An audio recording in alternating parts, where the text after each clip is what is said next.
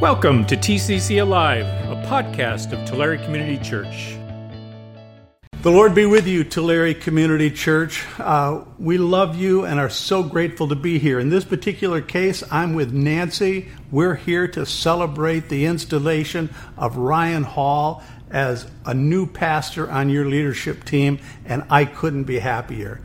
Ryan and Claire have become very dear to Nancy and to me. If you ever hear a teacher say they don't have favorites, they love all their students, they're not telling you the truth. There are some students you just love a lot, and over their time in seminary, they become friends of yours. Ryan and Claire are those kinds of students. And now I'm just really eager to share with you a vision that is filled with so much energy and hope and challenge. And I want to offer this to you on this great, great day. Listen with me to these words from the book that we love.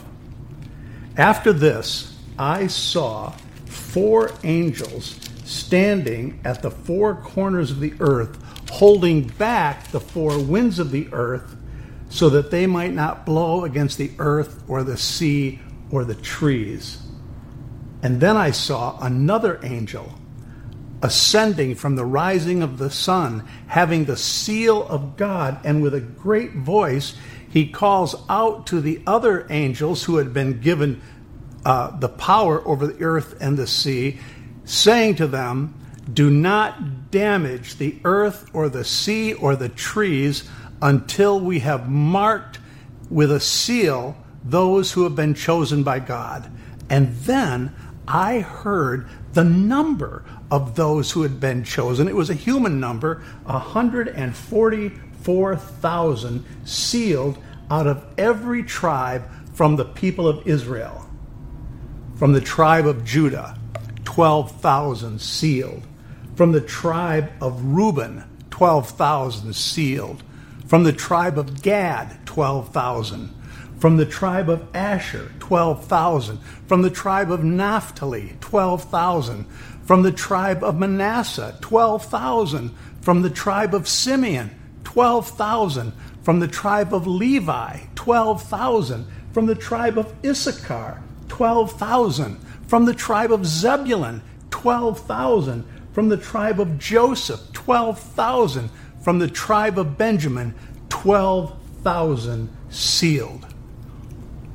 After this, I looked, and I saw people from every nation and tribe and language on the face of the earth, standing before the throne of God and before the Lamb, robed in white, holding palm branches in their hands. And they cried out with loud voices, saying, "Salvation belongs to our God and to the Lamb." And all the angels stood around the throne and the elders and the living creatures, and they fell on their faces and they worshiped God, singing, "Amen, blessing and glory, thanksgiving, honor, power, and might be to our God." Then one of the elders addressed me, saying, "Who are these who are robed in white, and where have they come from?" I said to him, "Sir, you are the one who knows." And he said to me, "These are they who have washed their robes in the blood of the Lamb and made them white in the blood of the Lamb. For this reason they are before the throne of God, and they worship him day and night within his temple. And the Lord will shelter them." Oh, there's more to this. That's Revelation 7, by the way, but I'm going to stop there.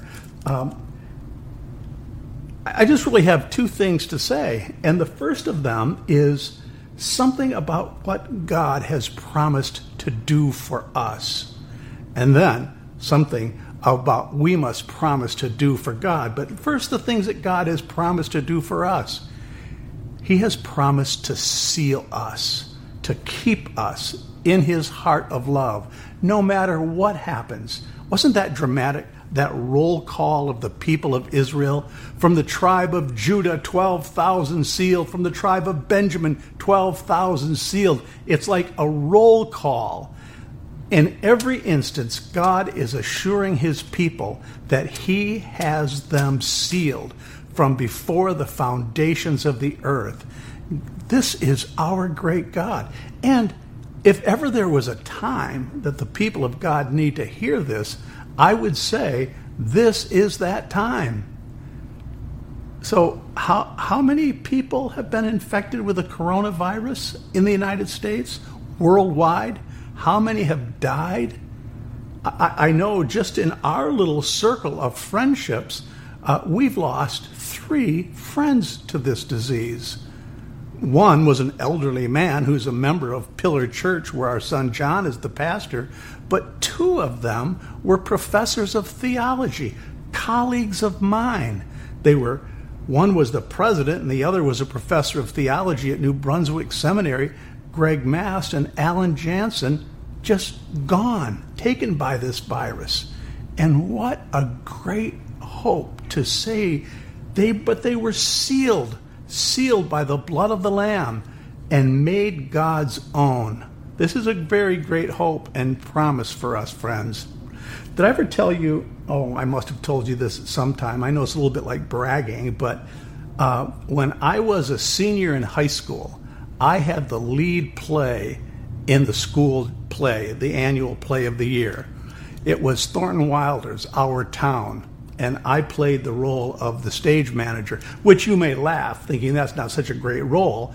You don't have that many speaking parts, but you're on stage for every scene, which meant I had to go to every practice for the whole run up to the play, and then all the rehearsal before the play. I was there. And I remember so vividly a particular scene that turned around Emily Gibbs and her, at one point, to be husband, George. They were little children sitting in the open window of Emily's bedroom in Grover's Corner, and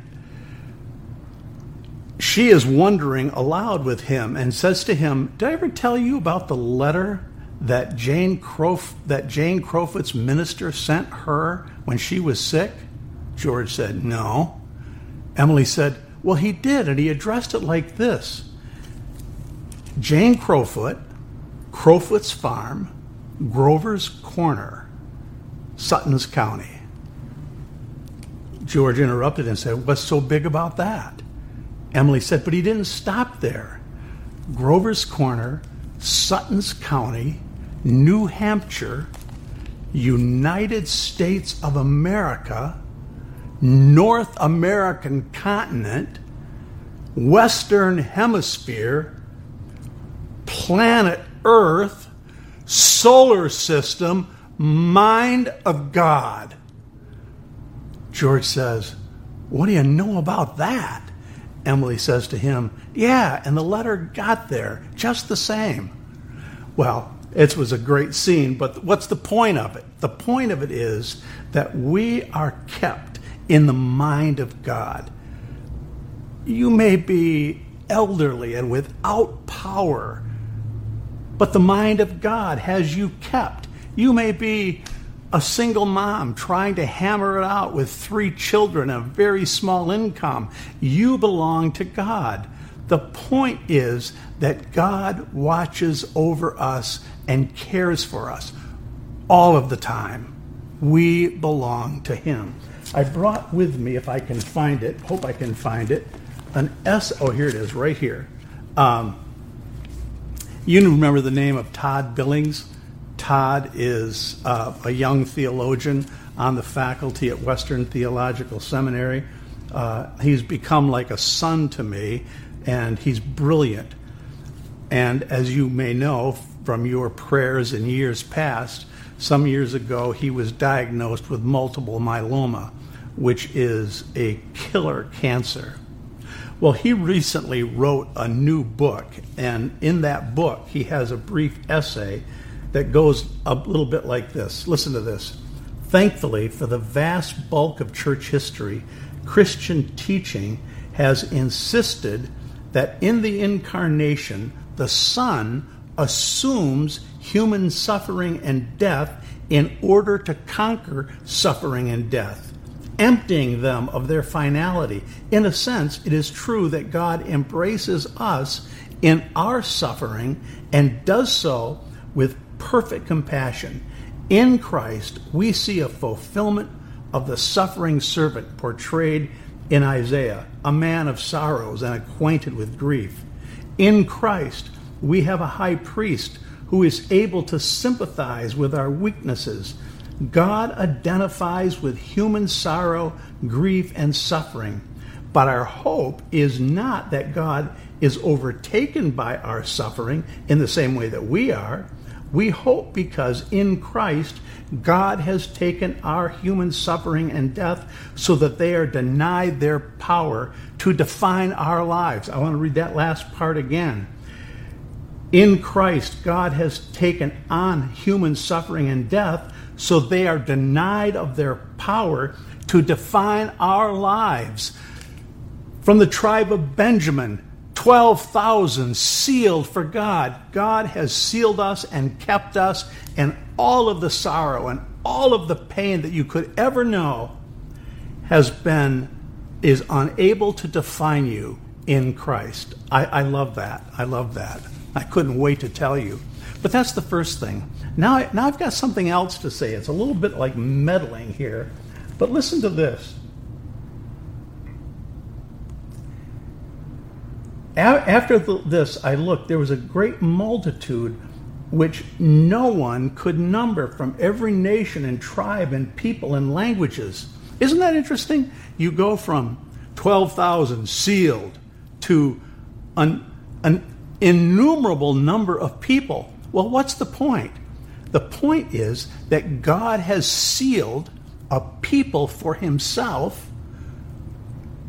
But the people that he has sealed for himself have been given a great responsibility. And the great responsibility is to share the good news of the living God to everyone everywhere. The way you get from 12,000 sealed to a number that no one could imagine is because the people of God take upon themselves the responsibility to do the work of the living God in the world.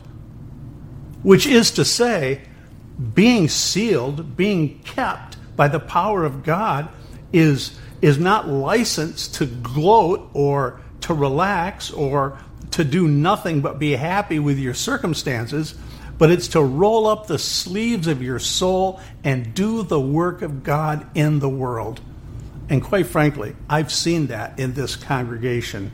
I have long been so impressed with your deep commitment to church multiplication. I don't think there's another congregation in the entire denomination who has been more diligent over a longer period of time in planting churches.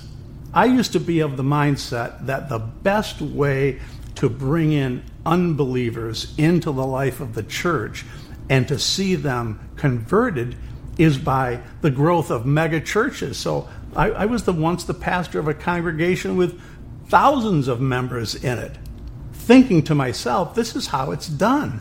But I now see that I was quite wrong. The way that it actually happens is by smaller cells of people who commit themselves to plant churches in different areas where harder to reach people in our context are able to be found because of relationships. You've done that, Tulare Church, and I'm proud of you for that. You know, I looked at my notes, and I think if I'm not wrong, my first trip to Tulare, California was in 2000. This is 2020. I don't think there's been a year in 20 years when, by God's grace, you haven't invited me out here. I'm so grateful for that. But I got to tell you, it was never merely for the best of motives. when I would fly out, most of the time I would fly out a day or two ahead of whatever person from the advancement office at Western Seminary who would be coming out here to visit you generous people. I would come out ahead of them so that I could fly into LAX, rent a car, and drive south towards San Diego, stopping in Escondido. Why Escondido? Well, I stopped in Escondido so that I could go to a retirement home where one of the most remarkable men lived. His name was Harvey Hoekstra. Harvey Hoekstra was a 1948 graduate of Western Theological Seminary. He and his wife, Lavina, left Western Seminary, took a long, slow boat to England, where for a year they did language training at Selly Oaks so that they could become that kind of translator who could listen to a language that had no print to it and create a vocabulary and create words, and then in time translate the word of the living God in the heart language of that people. Harvey and Lavina were brilliant, and they were so hardworking and so called. So they were sent out by the Reformed Church then in what would be that like 1950 to Ethiopia, where they were assigned. Once they arrived in Addis Ababa, they were to make their way on a 10-day journey. At the end, literally hacking their way through the jungle along the Godari River so they could meet a violent tribe of people called the Masingos. They camped on the other side of the river from them, and they just began an incarnational ministry among them. They would meet at the river where the women would wash clothes, the men would get water or fish or whatever they would do, and slowly but surely they began to learn the language.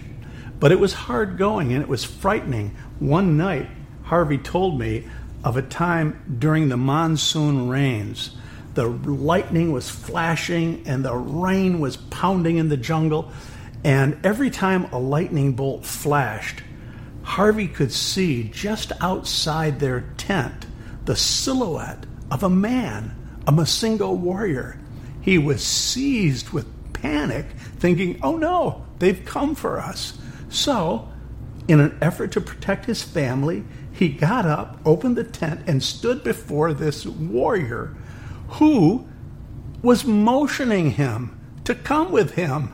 Harvey had no idea what was going to happen next, but he grabbed hold of the loincloth of the Masingo warrior and followed him deep into the jungle to the place where his family was camping just outside the village. It seems as though that Masingo warrior had a child who was desperately ill. And they thought that this white man from the United States could heal her. Well, Harvey wasn't a medical missionary. He was a linguist. But he had a medical kit, and he knew a few things that he could do. He made a poultice and applied it to the child, and he sat there and prayed all night long for that little one. And wouldn't you know it, somewhere at the end of the night, the fever broke. And the child was well. Well, you could imagine the gratitude that this family had. And right then and there, that tribal warrior was converted to the gospel, his first convert, all because of this amazing miracle that had happened. And his 6 wives. Harvey would later laughingly reflect on how grateful he was for the conversion and how perplexed he was. What do I do now with a man who has 6 wives? Well, he decided he would let that ride for a little while. But nonetheless, that began a gospel movement along the Godari River. Well, Harvey and Levinas stayed there for probably another 25 years. And when they left, there were over 1,000 Christians among the Masingos, all from that great work that they had done. Amazing. And then Harvey was called back to the United States so that he could found Portable Recording Ministries, a way of taking the gospel into all kinds of different places through recordings. And he labored at that for another 20 years, finally retired here in California. And I would visit him whenever I would come out to see Tulare. I remember one visit in particular. It had to be 2000 or 2001. And I was visiting him in his retirement village down in Escondido. And I said, Harvey, how can I pray for you? He said, oh, Tim, please pray that my heart condition is improved. He had congestive heart failure. And he had been invited to return to Ethiopia to give an address at the 60th anniversary of the Odola Presbyterian Church, a church that he had founded with that Masingo warrior. I got to tell you why it's called Odola Presbyterian Church. Apparently the Masingos did not like the name Harvey, so they changed it to Odola. Well, now you got to hear the rest of the story. So Harvey made his way back. The Lord had already taken Levinas, so this old man on his 90th birthday was flying back to Ethiopia, and he landed on the airstrip that he himself had built 50 years before. And at the end of the airstrip, there were 10,000 Masingo Christians waiting to welcome Odola back. Every nation and tribe and people and languages. So how did that happen? It happened because those who were sealed took it upon their heart to care for those who were not sealed until they had been sealed by the blessing of God Almighty. Do you see what's happening here? God has called a people to himself that they might be a blessing to everyone, everywhere. Well, you know what? I think that's going to be the end of this sermon because I don't have anything better to say. The Lord bless you, Tulare Community Church, and keep your vision. Everyone, everywhere, all over the world. The Lord be with you. Thanks for listening. If you want to know more about the ministries and mission of Tulare Community Church, visit us at tccalive.org.